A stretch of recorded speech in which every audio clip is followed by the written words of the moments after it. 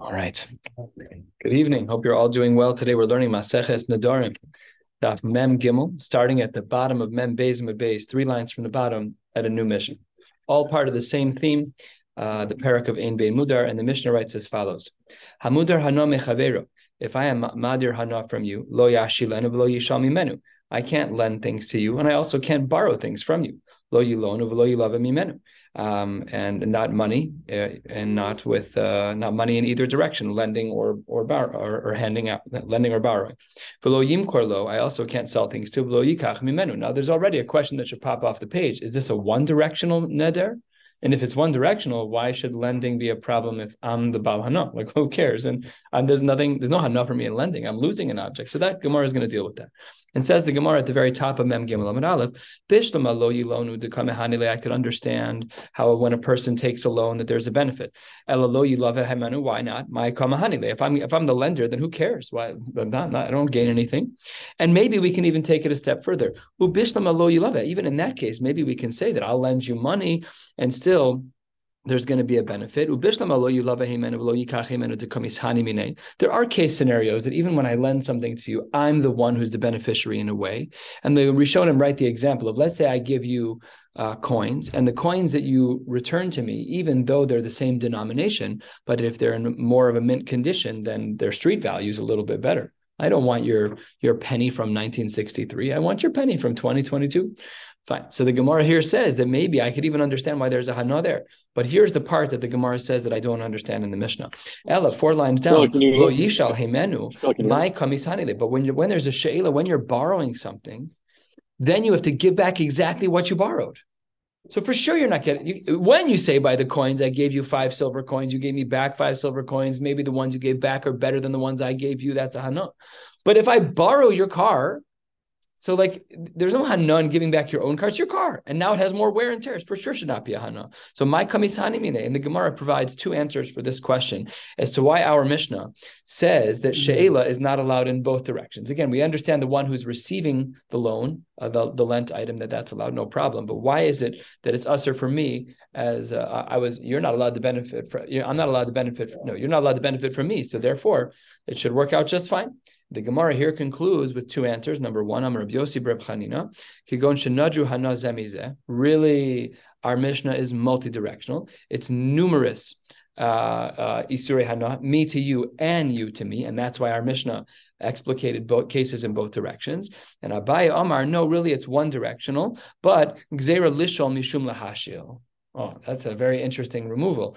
You're right. When I lend to you, that's not a hana. But I'm afraid that if I lend to you, then it may go in the other direction as well. The whole Mishnah is like that. There's a gzera derabanan, even though technically it should work, we don't allow it.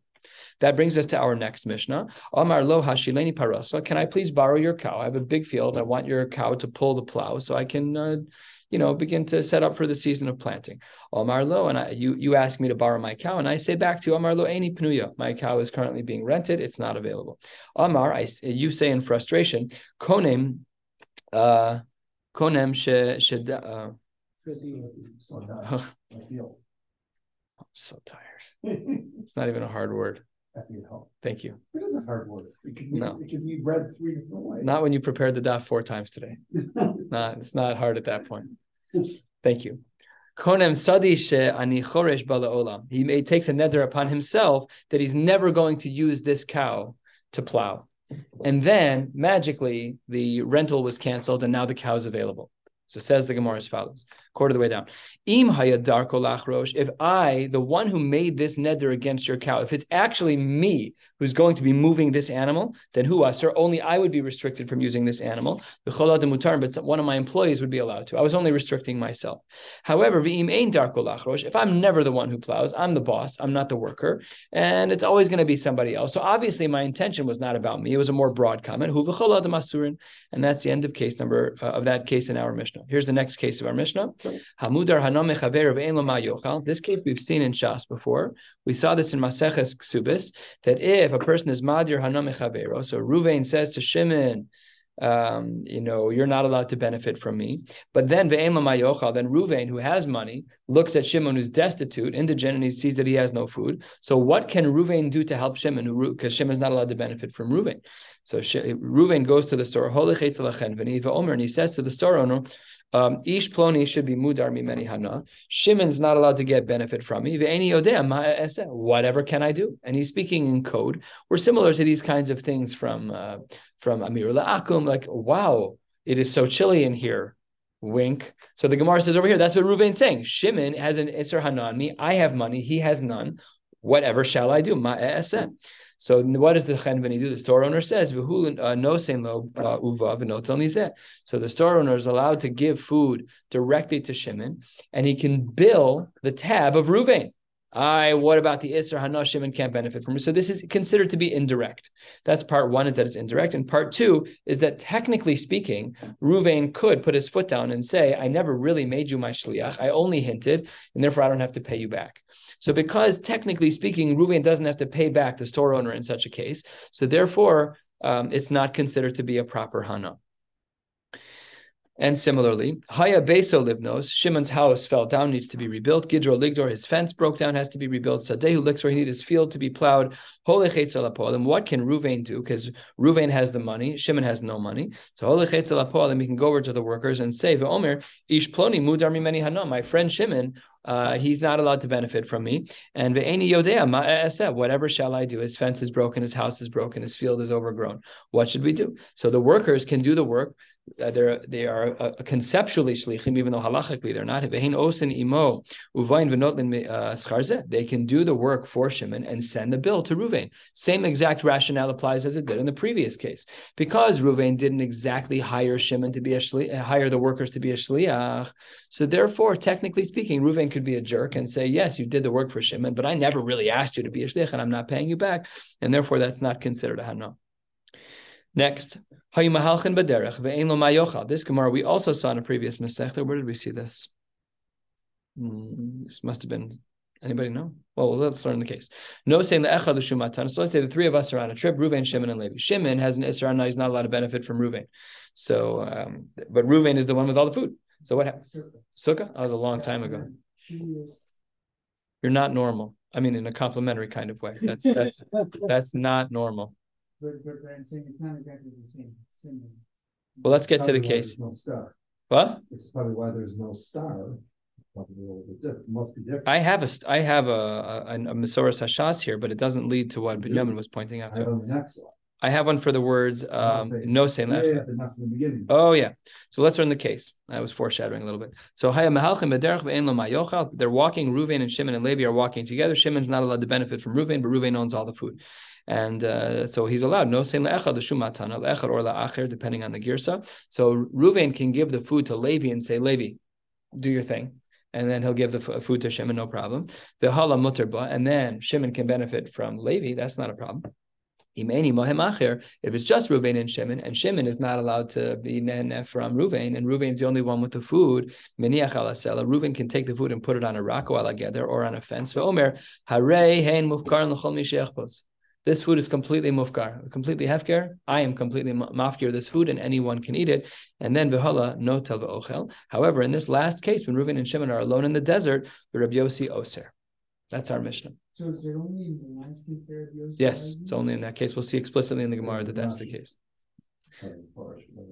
Oh, yeah. Well, yeah. I mean, the real Rashi, probably, I'm just guessing, probably would never have done that.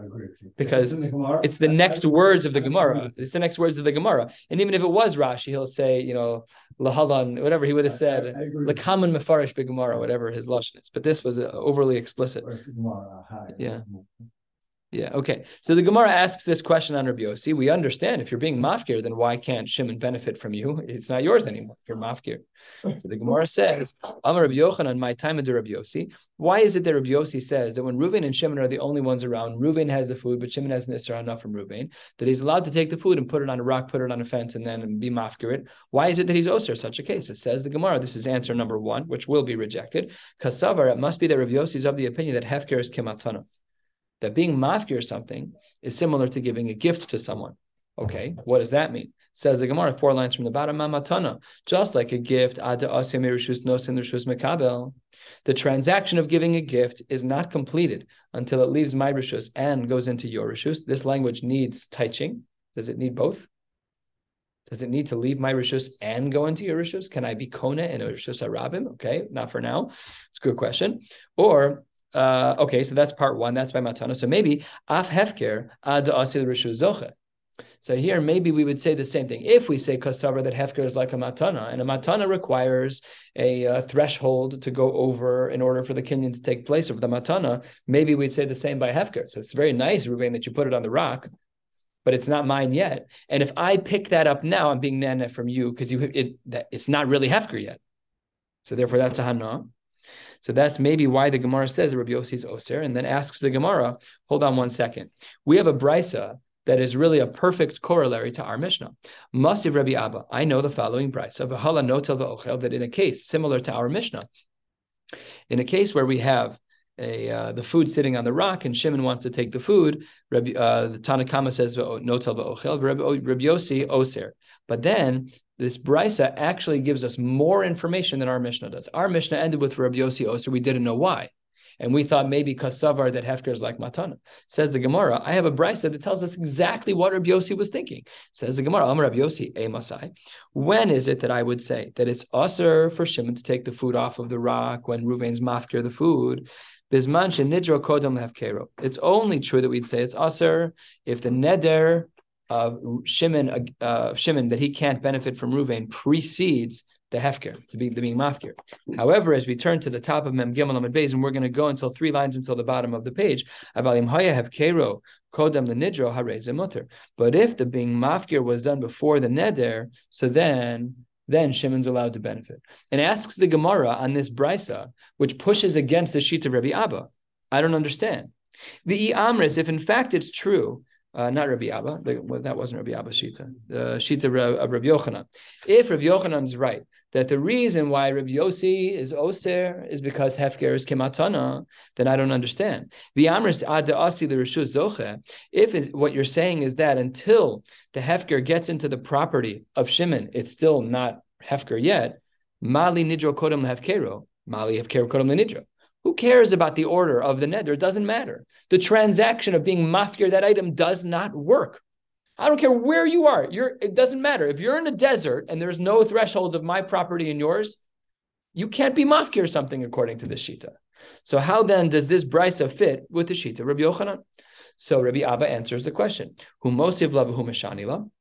He asks the question and he answers it and says the Gemara, Kol hanoder ein daito al ma shehifkir. When a person makes a neder, he doesn't even think about the things that he was already mafkir. And therefore, in our brisa, when you're mafkir before the neder, it's totally out of your mind. And therefore, it's already like it's mufkar. We need some lamdus and rishonim here to understand exactly what that means, but that's what the Gemara effectively means, and that's how the brisa can still make sense. Says the Gemara, Masiv Rava, that doesn't make sense. I'm going to read this line, and it won't make any sense, and then I'll explain how the rishonim explain what's going on here. Miktsas on the rishon v'chul on the sheni. What's the case over here? So I have 2 avadim, and I give miktsas on the rishon, part of my estate, to eved number 1, and then v'chul on the sheni, and then I give everything else that I own to the second person. Now here's a knetch. If I say to my eved, you hereby own everything that I own, by definition you're freeing the slave because you own the slave. So if you're giving the eved everything you own, you're freeing the slave. Okay, with that piece in mind, let's look back at these words again. Miktsas on the rishon, let's say that Chaim is the first eved. You can have a portion of what I've given you. Now, in that portion, we're not giving him his own freedom. You can have the following 50 items from my property. No problem. But then when he says v'chul on the sheni, when he says to the second slave, not Chaim, but Yaakov, he says to Yaakov, I hereby give you everything. So says the Gemara, and this language is not the language that we conclude with. The Gemara says, Rishon kana sheni lo kana. That's actually not our girsa. And in fact, look at the Ran. The Ran is on the 4th line of the Ran, outer margin. The girsa is at the end of that line. It's not like we have in our Gemara, Rishon kana sheni lo kana, but rather, sheni zacha li shtabed berishon. The second Eved now owns everything, including the first Eved. Right? So this guy went from being an Eved to being a Baal in a double transaction. Let's repeat the case because it's confusing. I say to Eved number one, to Chaim, you can have 50 out of my 100 pieces of property. Goodbye. But he's still an Eved. But he has some ownership. Then I go over to Yaakov and say, I hereby forego all of my properties. You therefore own everything. The Gemara says that the first Eved is now owned by the second Eved. But that's a problem. Why? Because in the first transaction, I wasn't mafkir the first Eved. All I did was give him the 50 items. So according to the principle of Kol hanoder ein daitu al ma shehifkir, according to the principle that Rabbi Abba laid out, that when a person makes a neder, he's not going to refer to things that he wasn't planning on transacting upon. So then that means that the first Eved should not belong to the second Eved. Why? Because that wasn't the transaction. My only transaction was on those 50 items, which means that I wasn't thinking about Eved number one, which means that when I'm now dialoguing with Eved number two, you can't own that previous thing because Kol hanoder ein daitu al ma shehifkir. You shouldn't be included in the transaction. The second Eved shouldn't be able to own the first Eved, you're saying? Yes. Correct, because the kavana for me of the Baal, it's not because of the Eved. It's because for me as the Baal, when I said you own everything, it wasn't talking about the Eved. It was only talking about the 50 items that I gave that Eved. So this is now a kasha on Rabbi Abba. Rabbi Abba was under the assumption of Kol hanoder ein daitu al ma shehifkir. But here, what does the Gemara say? That Eved number one does belong to Eved number two, which means that Rabbi Abba is wrong. Sophisticated question. The Gemara, it's a tough question. And the Gemara responds with an old story that we've learned about in another Masechta. Ela Amar Rava, you're right. Hainu taima de Rabbi Yossi. Really, fundamentally, you're right. The Gzeira, that really fundamentally, it should work. Why is Rabbi Yossi Oser? Only on a technicality, only out of concern. Gzeira, mishum matnas beis choron. Only because of a story that we learned about in Maseches Ksubis. And the story was where a father and son had an Isser Hana, and then the son was getting married. He wanted to invite his father to the wedding, but he couldn't because his father was Mudar Hana from him. So what did he do? So if Yitzchak was the son and Avram was the father, Yitzchak said to his best friend, he said, I'm giving you everything that I spent here. I'm giving everything to you so that my father can come to the wedding. I still want to have my wedding. I'm giving you all of the food and everything, so that you own the food, so that my father can come to the wedding and be nana from the food that you own. Now he can't be nana from me. And there was a big deal in there in the Gemara and in Maseches Ksubis, and the Gemara concluded that this is not considered an actual transfer of power, because the transfer of power of all of the food in the wedding to Yitzchak's friend, whoever, Chaim, was only bitnai that it's only for his father. That's a conditional transaction, and it doesn't work. So says the Gemara, that's what Rabbi Yossi was concerned about. Now let's look back in our Mishnah and plug this in. Rabbi Yossi was of the opinion at the bottom of at the Mishnah toward the bottom of Mem Gimel Amud Aleph. What was the case? Ruvain has the food. Shimon has an Isser Hana from Ruvain. What's the Mishnah's suggestion? Take the food from Ruvain. Ruvain is going to put the food on a rock or on a fence, and he's going to be mafkir. What's his language? Anybody who wants it can take it. Rabbi Yossi says no. Why does Rabbi Yossi say no? Because maybe when he's mafkir the food, he's only being mafkir the food so that Shimon can have it. That's not a good transaction. And if it's not a good transaction and Shimon eats that food, he was nehane from Ruvain. That was his concern, and we learned it from the case of Beis Choron. We're going to stop right here, 3 lines from the bottom. We'll pick up tomorrow in Yirtzeh Hashem with a blot and a half on, no, what, yeah? Yeah. Oh gosh, okay, so then we'll do Mem Daled. We'll finish the parak. 3 short amudim. We'll finish the parak in Yirtzeh Hashem, and then we're back to Shabbos. Well, we could probably learn 4 blot tomorrow if we really wanted to. This is how we like it. Wishing you all a beautiful night. One question.